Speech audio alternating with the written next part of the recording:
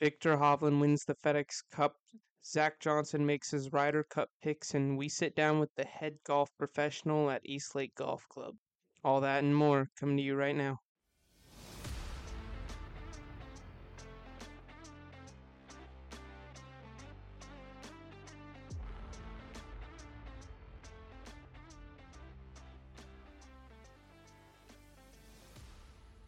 What's going on, guys? Welcome back to another episode of the Golf Report. I'm your host, Logan LaRue. The PGA Tour season has come to an end, and Victor Hovland ends up at first. He wins the FedEx Cup, wins the Tour Championship. It was kind of an anticlimactic Sunday as he just played lights out. Dominated the field. Xander Schauffele kind of went toe-to-toe with him for a little while, but not for long. Wyndham Clark, Roy McIlroy, and Patrick Cantlay round out the top five. I was actually inside the ropes with Rory McIlroy during his round. He had a pretty good round. He shot 5 under. His back definitely seemed to be feeling a lot better on Sunday. I think that if he didn't have the back injuries, I think this would have been a completely different tournament for him. I think honestly we might have been talking about a different champion today. But injuries happen, and that's just the case. John Rahm took to press conference on Sunday talking honestly bad about the format that we have. He says he doesn't like it. I feel like this is a conversation that gets had every year now. Rory McIlroy defended it. John Rahm had said something along the lines of how he played amazing all season, and then he's now going to be known as tied for 18th in the points list. Roy McIlroy basically came in and said, "Listen, you can be, in the NBA, and you can go 82-0, and you can lose the first round of playoffs, and you're done. Your season's done." I completely agree with him on that. I think that it's just like any other sport. You can play great in the regular season. If you don't perform in playoffs, you're not going to win. In fact, in what other sport can you play great all regular season and then play absolutely terrible during the playoffs? I'm not saying he did, but you can, and you still make it to the championship. So I definitely wouldn't agree with John on this one. But anyways, I think from a fan perspective, this year's tour championship was the best it's ever been. I think from that perspective, it's gotten better every year continuously, and I think they outdid themselves this year. To discuss this with me, I've brought in somebody very special. So without further ado, ladies and gentlemen, please welcome the head golf professional at Eastlake Golf Club. He is important to the club for everything that they do throughout the year and also during the Tour Championship, Nick Auten. Hey, Logan. Thanks for having me on. Yes, sir. I think the setup itself was amazing for the Tour Championship, from the awesome reimagination of the first tee to a lot of the new hospitality venues. I see this year as a super big success. Not only that, but the course was, as always, in amazing condition. What are your takeaways from the Tour Championship from a production and course setup perspective? Um, as you mentioned with the reimagined first tee shot with the new chalet around, I think the tour's done a phenomenal job of just growing every year and getting better and better with the fan experience on property. It leaves a little extra coordinating on our end to get everything set up and taken down throughout the year, but again, the tour proves themselves over and over again of how much they want to grow this event and make it one of the premier events of the year. So the takeaway, course conditions was outstanding. We had a long, hot, wet winter, so that made prove very well for growing conditions of all the grass. So the course showed really well. But once again, the fan experience was exceptional, and it's all thanks to the tour and what they put on, and it shows in kind of our ticket sales throughout the year. I think we were up maybe 30% on ticket sales, so it's very good. Yeah, I would agree with that. I was there on Saturday. I was there throughout the week, but Saturday especially was just insane the amount of people that were there. Yeah. On Wednesday, I spoke with Tony Finau about the conditions this year before the tournament started, and he told me that the greens were running a bit slower, and that seemed to be the case for a good bit of the tournament. What was the reason for that? Um, I think ultimately you never want to get the tour comes in with their agronomist that really uses it. They use them as an advisory capacity to our agronomy team who who run the show the entire year and also during the tour championship, but they kind of lead their insights. So they'll come in throughout the year a couple of times, say, this is kind of where we want it. This is what our setup is. And our goal is to get it to tour championship week and at least have some play where if we really want to speed things up, we can, or if it's getting too fast, we can slow it down. Um, Wednesday may have just been more so a protection cautionary going into the final days and make sure we don't burn it out. And I think I was talking to our head superintendent Charles Aubrey, and he said they were probably running about a 14, 14 and a half by Saturday and Sunday. So they definitely got them up to speed quickly. And that's thanks to our team, but at kind of the direction of the tour agronomy team of where they want the course set up as. And I think that regardless of, the speed of the greens or whatever, I mean, I think that it is an amazing setup every year. The Yeah. rough was definitely deeper this year than Yeah, years past. I would Uh, fully agree with that.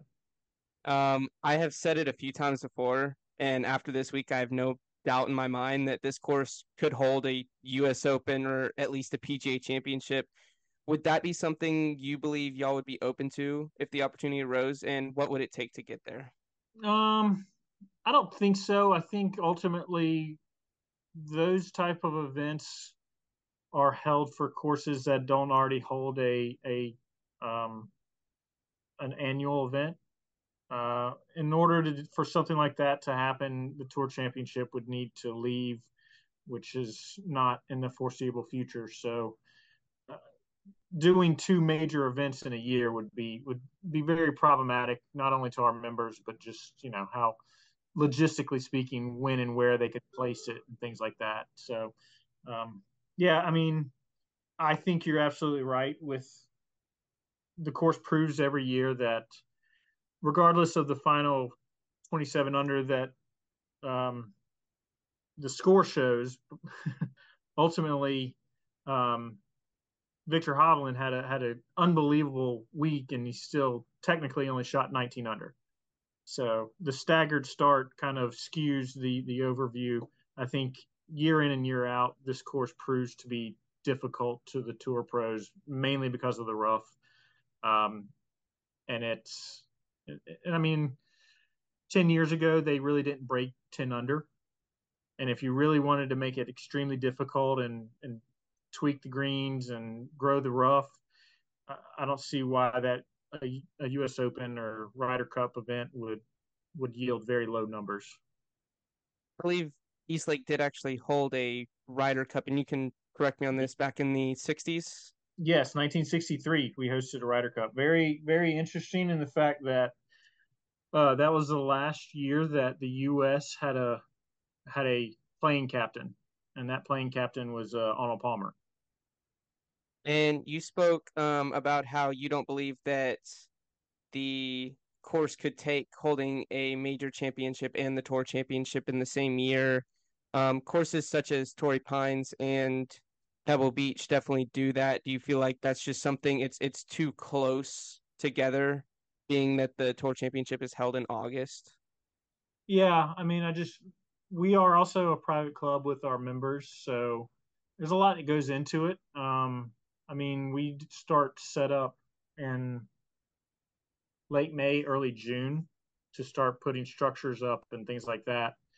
And then on a normal year, it takes about a month and a half to tear down all those structures. So it's a phenomenal showcase for the golf course. Our members love it, but at the same time, I wouldn't call it an inconvenience, but there are times where multiple events could cause some issues with just day to day play among our members, things like that. So I mean, I just feel like a major on top of an annual event such as the Tour Championship it would take a very big undertaking.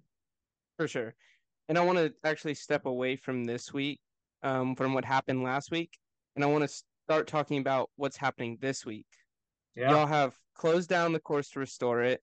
Y'all have said that you're trying to bring back the course that Bobby Jones played decades ago. So what's the goal in doing this? Um, and it kind of boils down to everyday play. The course really does shine and proves itself to be difficult among tour pros, and this is kind of where the tricky part for renovating the golf course. We also can be very difficult on day in and day out play. A lot of high handicappers can play from day to day, and um, it's a kick in the teeth. And if we can make the course more playable from different tee boxes and different playing abilities, while also making it difficult for the Tour Championship, I think that's the ultimate goal. Um, but yeah, we're going to peel back some layers of different things. And if you look at the history of East Lake, Bobby Jones wasn't just Bobby Jones. We had the entire Charlie Yates, Watts Gunn, Alexis Sterling um, in the early 1900s that were phenomenal golfers and world class golfers that won titles all over the world. So obviously there was something in the soil here that kind of where they honed their skill. So we're going to try to recapture that. Yes, and I know y'all aren't speaking a lot on the changes, but is there any specifics you can give me? I know that there's some changes being made to 9 and 18. Is there anything you can give me on details of those or other holes?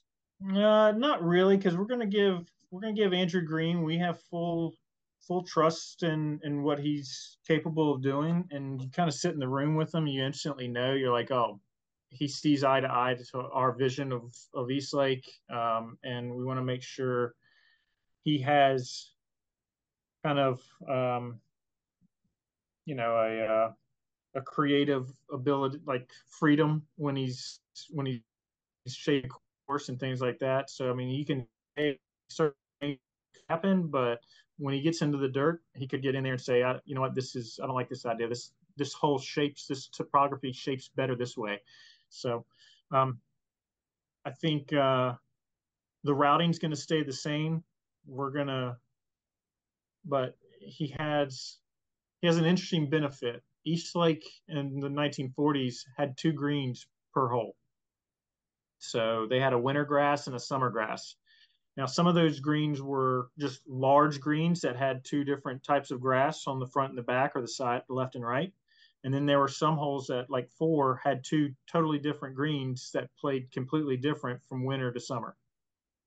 So he's got an old map from the 40s that he can look at and he can kind of see some shadowing and some topography. So he has where most people could doing a restoration could pull from 18 greens. He's got the benefit of maybe pulling from, you know, 30 greens that were on the old golf course and say, oh, I like this here, or I like this there. So, um, yeah, That's awesome. And when can we expect all of this to be finished?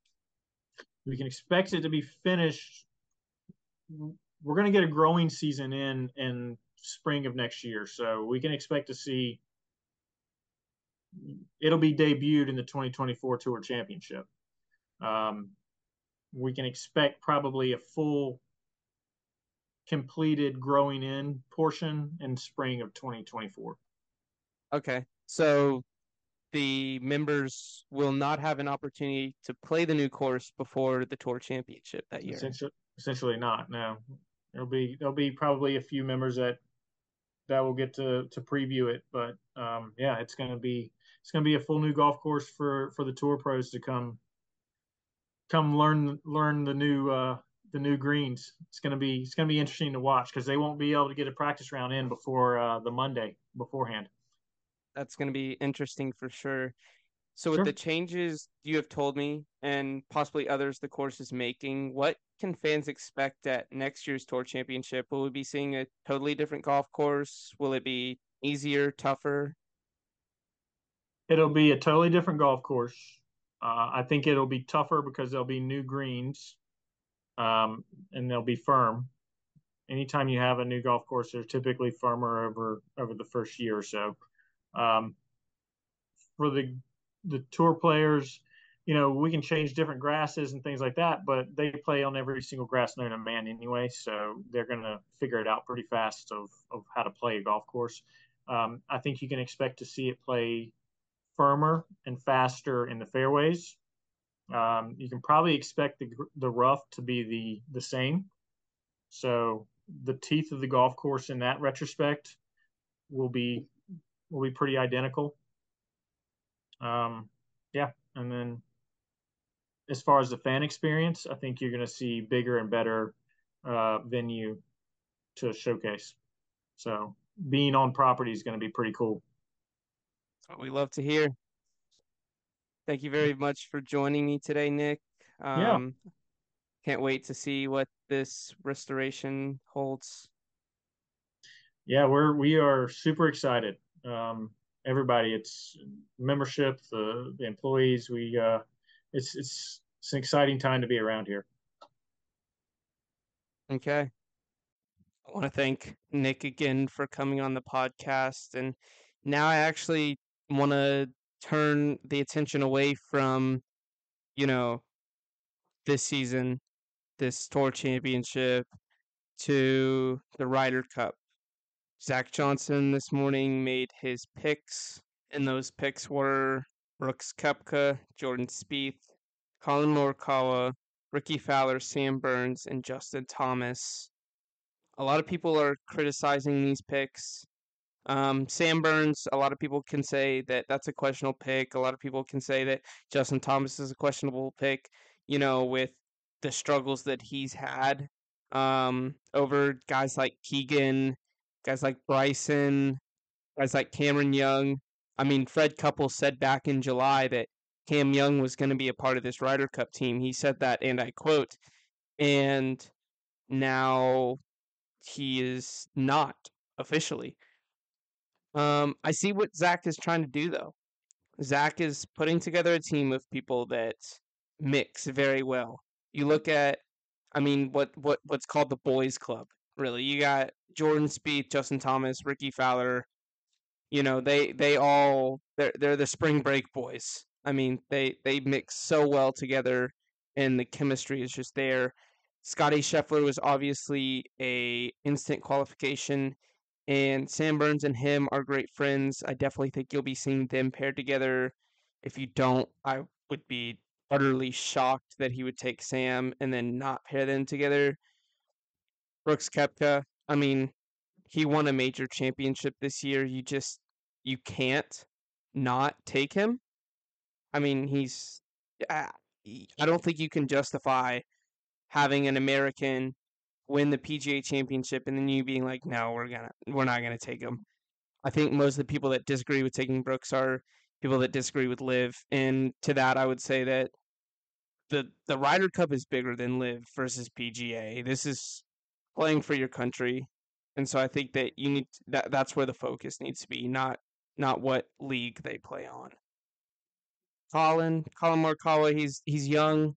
He's another pick that, I mean, he's had his struggles recently, but I definitely think that people turn up at these big events and he has one of those switches, when he wants it bad enough, he can turn the switch on, and I definitely think we'll be seeing that next month.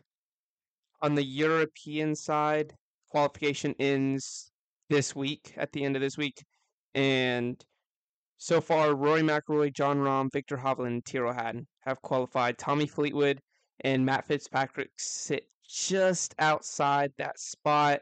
I spoke with Sepp Straka at the Tour Championship about who he believes the pick should be. He didn't give a definite answer. He said that he doesn't know exactly where the points list and where people are standing. Interestingly enough, he never mentioned himself. He said that If Tito's out, then he definitely needs to be in. That he believes Tommy Fleetwood's sitting just outside, that he needs to be in, but he never mentioned himself. I find that very interesting. Shane Lowry, Justin Rose, and Robert McIntyre are also currently fighting for spots. I think that you'll be seeing all of them. Somebody that I don't think you'll be seeing, which is interesting, it hasn't happened in a long time, is Ian Poulter. Obviously, Ian is now with Live Golf. I don't think that should stop him from being with Team Europe, but obviously he's kind of out of it.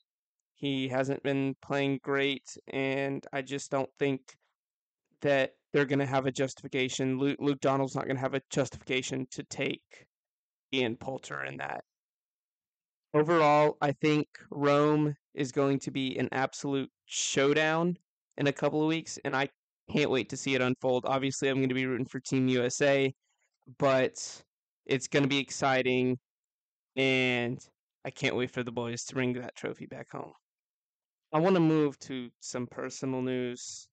Obviously, as I've discussed, I discussed on the podcast last week, and I discussed it, on the Instagram as well, is that I am currently in college. I just started um, first semester, and I need some time to focus on that, and I also need some time to rebuild this into something, reimagine it into something a lot bigger and better than it is right now. And so I'm going to be taking a couple weeks hiatus to do that. I don't know exactly what form this is going to come back as. It's going to come back as a podcast.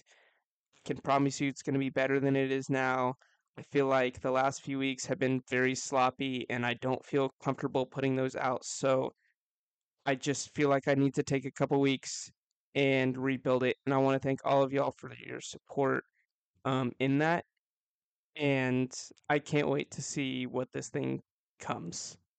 I will be also taking a hiatus away from the social medias. I may post a little bit on there, so make sure to follow that at the Golf Rep on Instagram, Twitter, TikTok, YouTube. Just thank you all so much. Thank you to Country Club of Gwinnett.